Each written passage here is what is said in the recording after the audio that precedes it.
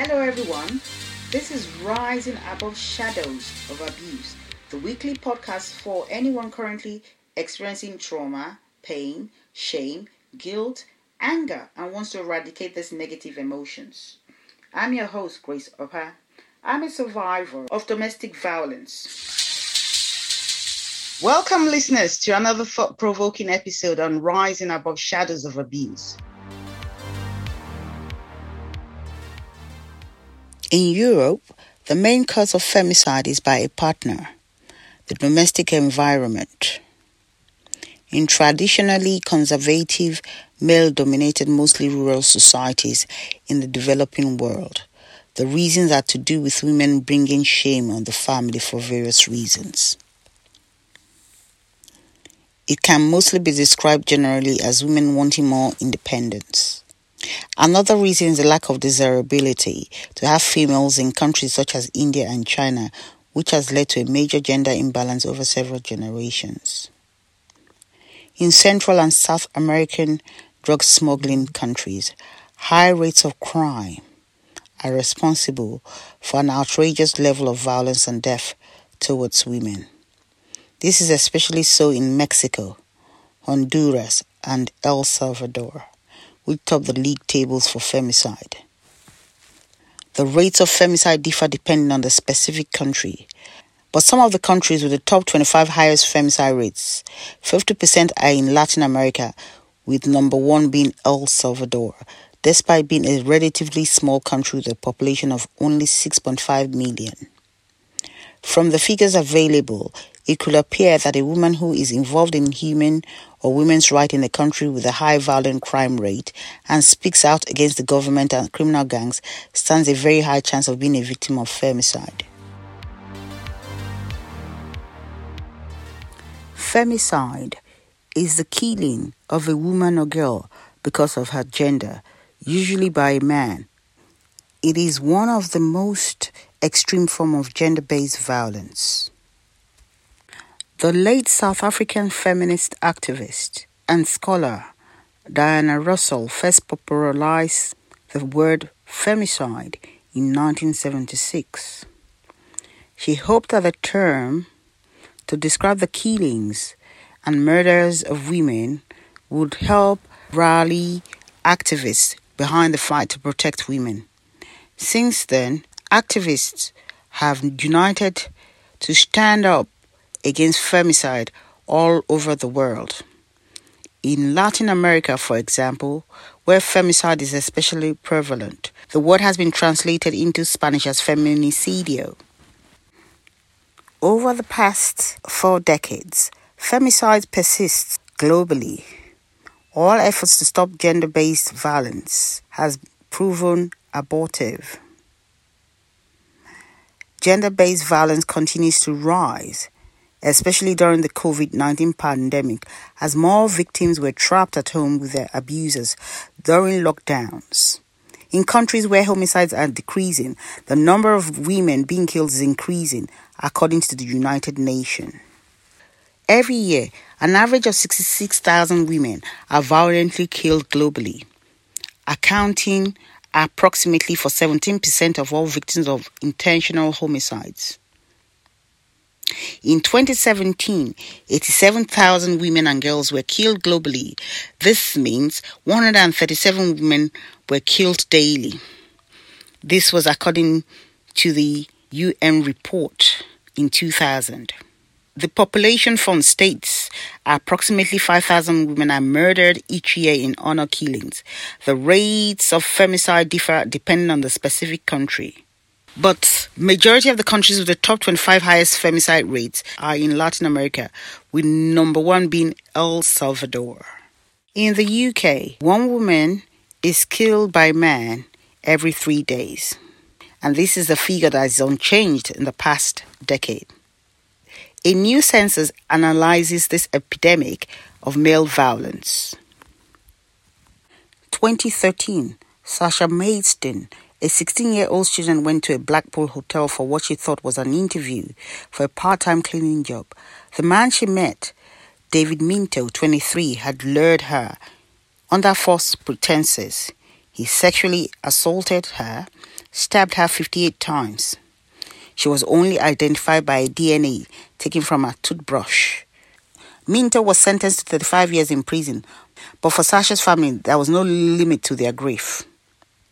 Gemma Aitchison, Sasha's sister, set up Yes Matters UK in response to the killing. I wanted to know why this happened to Sasha and what I could do about it, she explains. Part of what her organization does is to talk to young people about consent, body image, pornography and media influence. I quote, "What I know now is that as long as women are treated as objects and not people, we will continue to be disposable." The publication of a groundbreaking report called Femicide Census, which for the first time in Britain analyzes the shocking killings of women and girls from the age of 14 to 100 at the hands of men over a 10-year period, that is, 2009 to 2018, the census defines femicide as men's fatal violence against women. I quote. It reveals that on average, a woman was murdered every 3 days, a horrifying statistics. This is in spite of greater public awareness, increased research, changes in the law and improved training for the police. Patterns of male violence are persistent and enduring, the report states. The scandalous lack of progress in reducing femicide in the UK is in part because each killing is treated by various agencies as, I quote, an isolated incident, and given no cause for wider public concern. This results in the report saying, information received from police via, for example, freedom of information requests can be sparse, inaccurate, or incomplete. Coroner's report often fail to reference the history of male violence, while it is difficult to access official documents such as Independent Office for Police Conduct reports and domestic homicide reviews, all of which, along with media coverage, feed into the database of the census. Karen Ingala Smith, Chief Executive of NEAR, a sexual and domestic violence charity, quotes, "To solve a problem, you need to be able to say what it is." She and Clarissa Gallagher, a former solicitor and now restaurateur, published the first femicide census, a 6-year review, which was between 2009 to 2015. Now, with a decade of deaths to look back on, the census draw more damning conclusion about patterns of abuse and violence and what could have been or should have been spotted by the authorities.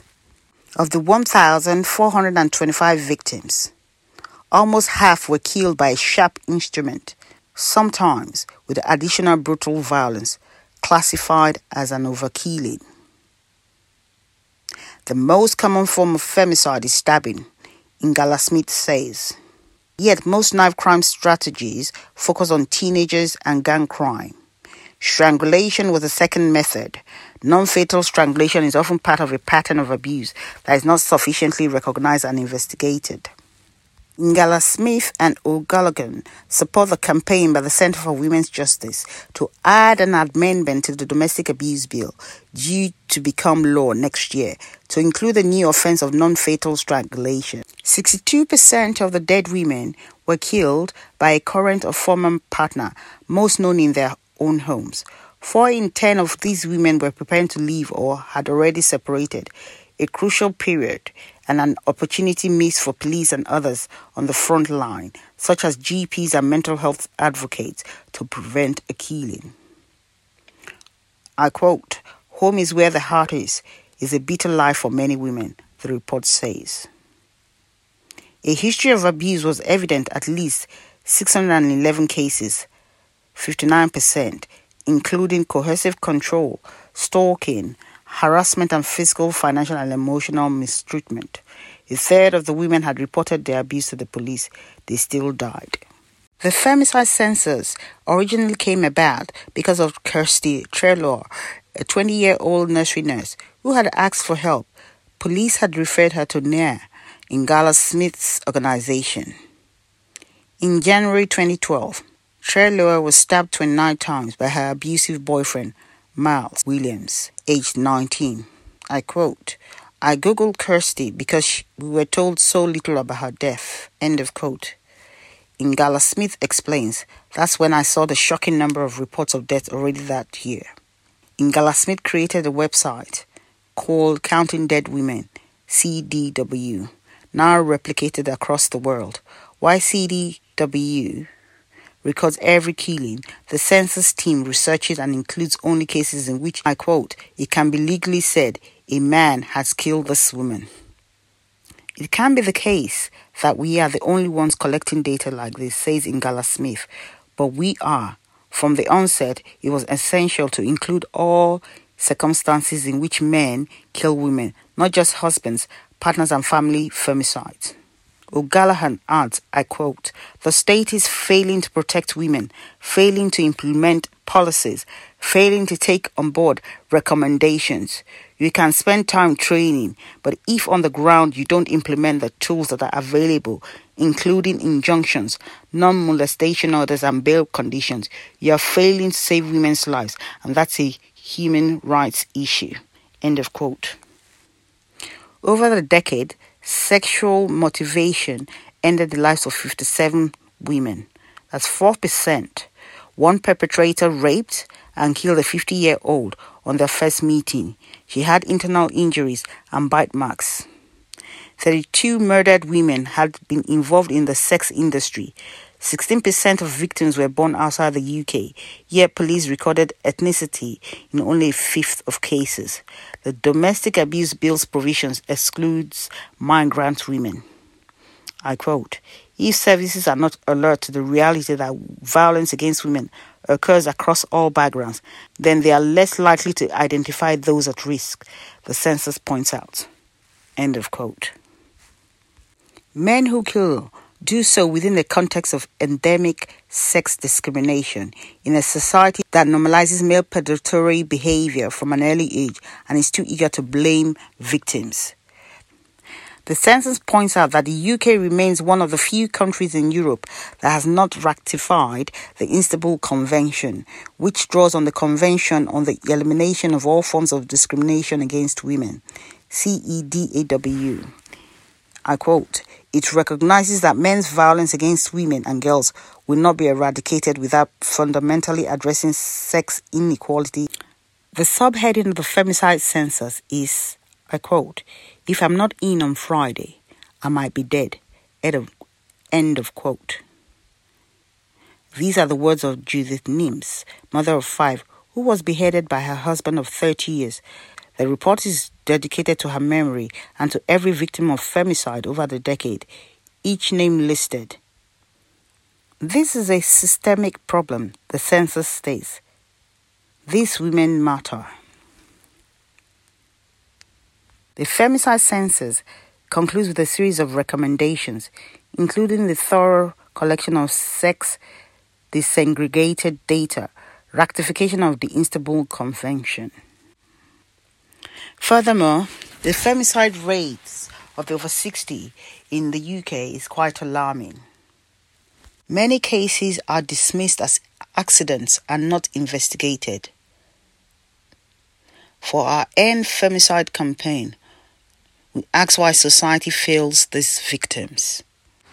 At the beginning of lockdown, Ruth Williams, aged 67, was strangled by her 70-year-old husband, Anthony Williams.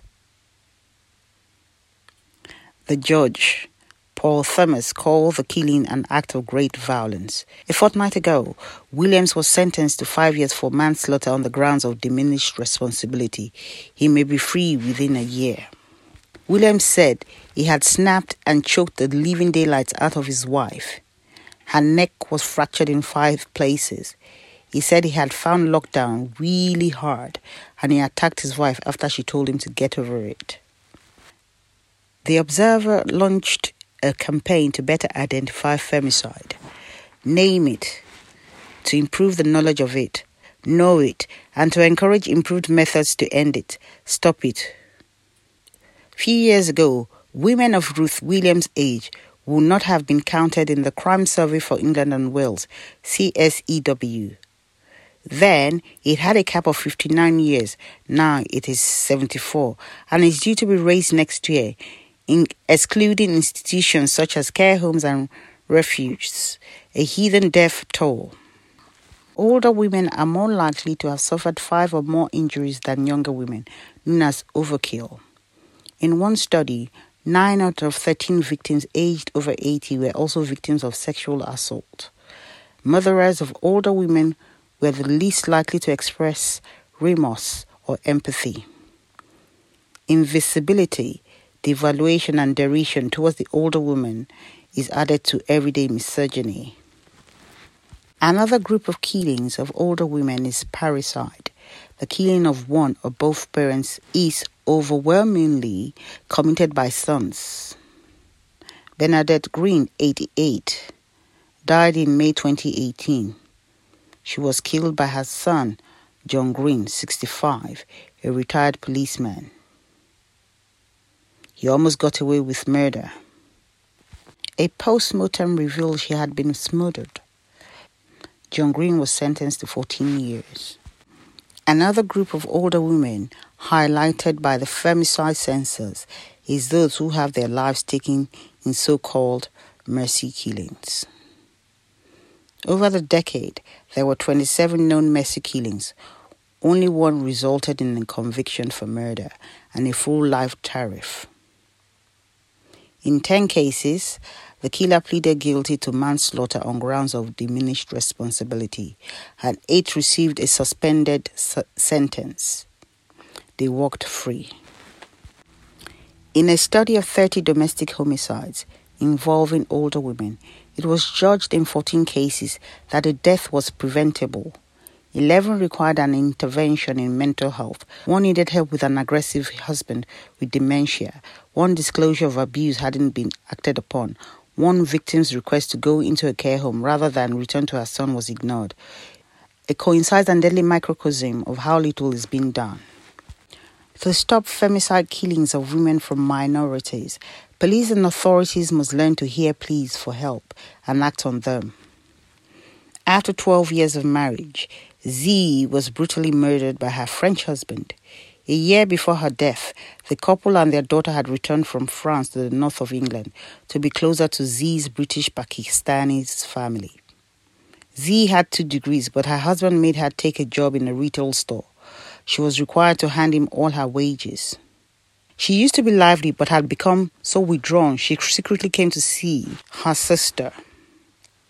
Z told her sister that her husband has been excessively controlling for years. He punched her and shook her and her daughter. Social services were involved. She wanted a divorce. And she was so worried about the shame she thought it would bring on herself and her community. She kept saying, "No one is going to believe me." She was right. Neither the police nor social services did believe her. Z's husband stabbed her 50 times, a crime that might have been witnessed by their daughter. He's serving a life sentence with a minimum term of 16 years. It was also reported that black and racial minority women who were killed during a 10-year period from 2009 to 2018 were recorded in the unique database of the Femicide census. Failure to implement laws adequately, plus racism, is a contributory factor. Women from ethnic minorities, termed as BAME, which comprises a diverse range of cultures and ethnicities, including African heritage, South Asian, Caribbean, Chinese, Latin American, Middle East and dual heritage, often face multiple challenges that further compound gender inequality, including being trafficked, disability, poverty, class, a language barrier, mental health and racism. The hostile environment created by immigration policies also claims victims in other ways. Dana Abdullahi, 35, was killed by her arrogant, controlling husband, who stabbed his estranged wife 50 times, all because she refused to support his application to remain in the UK. Forced marriages and so-called honor-based violence. punishment for what are seen as female transgressions regarding wifely duties, virginity, and westernized behavior also cost lives.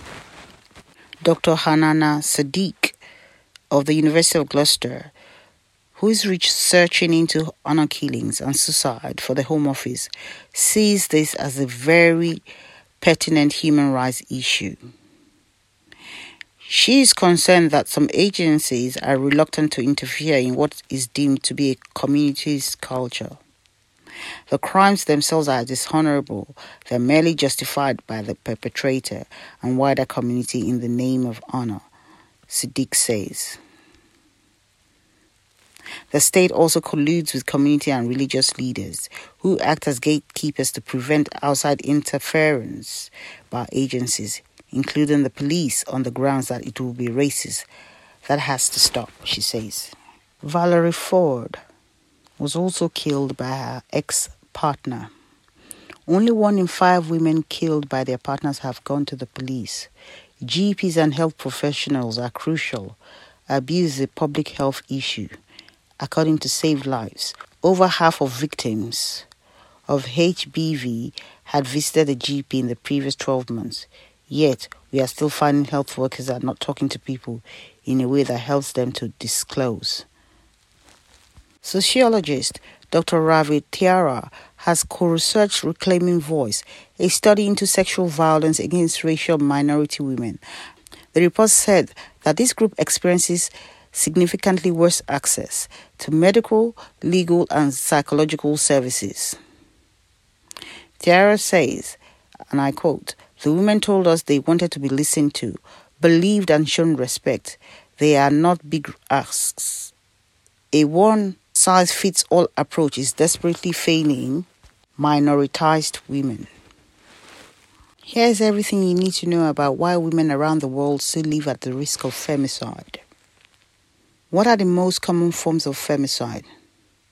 There are many forms of femicide, but some are more widely recognized than others. Honor killings, in which a male relative or other family member kills a woman or girl over sexual or adulterous behavior to maintain the family's honor. This is particularly found in the Middle East and South Asia. In India, women often die at the hands of their in-laws if they provide an insufficient dowry, a sum of money or goods that the bride pays to a groom's family before marriage. Another form is non-intimate femicide, which is committed by someone who does not have an intimate relationship with the victim. It is less common, but it occurs. Latin America has seen non-intimate femicide rise at alarming rates, according to the World Health Organization.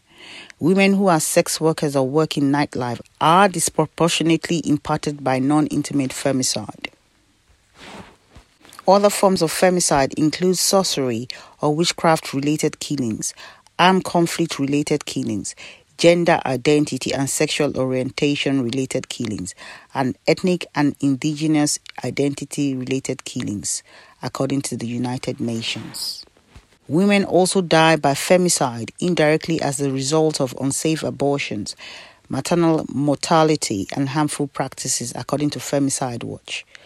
What's more, femicide is often linked to human trafficking, drug dealing, organized crime, gang-related activities, neglect, and lack of state action. Who is most impacted by femicide? Data on femicide is limited because most countries do not receive the necessary information to record the motivation for homicide or the crimes go unreported. Data shows that 66,000 women are killed violently every year, and this accounts for 17% of homicide. Research has identified several femicide risk factors. Women who were previously abused by the perpetrator, are coupled but have a child from a different partner, have been estranged from a partner, or are trying to leave an abusive partner, are more likely to become femicide victims. There seems to be a correlation between education levels and femicide. College-educated women are considered more protected against femicide. Better educated women report that they have more autonomy in their romantic relationships, which suggests that they are less financially reliant on a partner and might be more likely to leave an abusive situation that could escalate. Why does femicide happen? Women are mostly killed by someone they know closely.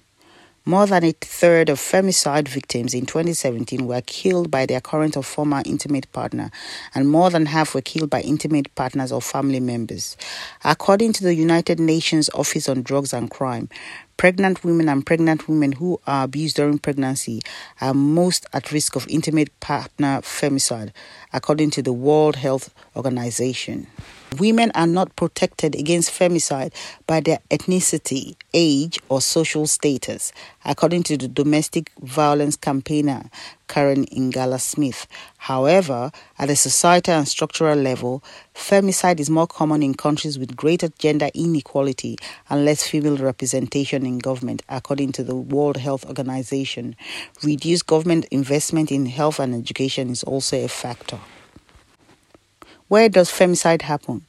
The uptick in femicide has sparked international outcries worldwide since Russell first coined the term in the 1970s.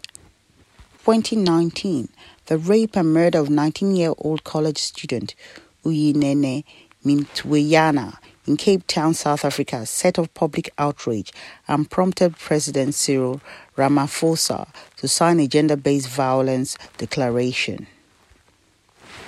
The murder of Pina Gutekin, a 27-year-old woman who went missing and was found dead on July 21st in Mogla, Turkey, influenced the global social media campaign. 1 month later, the killing of 20-year-old Vanessa Guillen, a Mexican-American army specialist who was murdered by fellow soldier Aaron Robinson in Fort Hood, Texas, spurred a #MeToo movement in the military. While 18 Latin American countries have passed laws restricting violence against women, they have not reduced femicide. Government inaction and impunity for perpetrators is attributed to high femicide rates in several Latin American countries, and 98% of these murders go unprosecuted in the region. Women's rights activists and the families of femicide victims in Mexico have relentlessly tried to seek justice since the spike in missing and murdered young women from Juarez factories in the 1990s, but the government proceeds to downplay the issues. Meanwhile, in the US, the number of women killed has been steadily rising since 2014, and 1,948 women were killed by men in 2017, according to the Violent Policy Center. Black and Latin transgender women are especially at risk of femicide in the 2020s. How can we end femicide? Reducing intimate partner violence is the most effective way to prevent femicide, which requires addressing gender inequality on the individual and societal levels, according to the World Health Organization. Collecting more data on femicide is key to understanding the phenomenon. Sex-segregated data that includes the relationship between the victim and the perpetrators, and strengthening research methods to understand the societal context under which femicide occurs are both essential to protecting women from future acts of violence. Health professionals and law enforcement agencies have a role to play as well and need to be trained to better identify intimate partner violence and if a woman is at risk of femicide, especially during pregnancy. Legislation restricting gun access for perpetrators of intimate partner violence, increased number of law enforcement agencies, and mandated arrest for violating restraining orders related to intimate partner violence are all considered protective measures against femicide by the WHO. Changing laws also to ban honor killings and enforcing punishments for perpetrators is another important step in ending femicide. Improving honor killings education and responses in countries and migrant communities where honor killings are common is essential. Advocates are calling on international communities and bodies to step up efforts to reduce gender-based violence and apply a gender lens to COVID-19 recovery and relief. Funds for health and social services to support women and girls are especially crucial to help prevent femicide after the pandemic, according to the International Rescue Committee. In conclusion, we all have a part to play to eradicate femicide. If you've enjoyed this episode, kindly subscribe, leave a review and comment. See you on the next episode. Bye for now. For more Rising Above Shadows of Abuse news, head to our Instagram.com page or YouTube.com page /Rising Above Shadows of Abuse. And our email address is risingaboveshadowsofabuse@gmail.com. So interact with us. See you soon.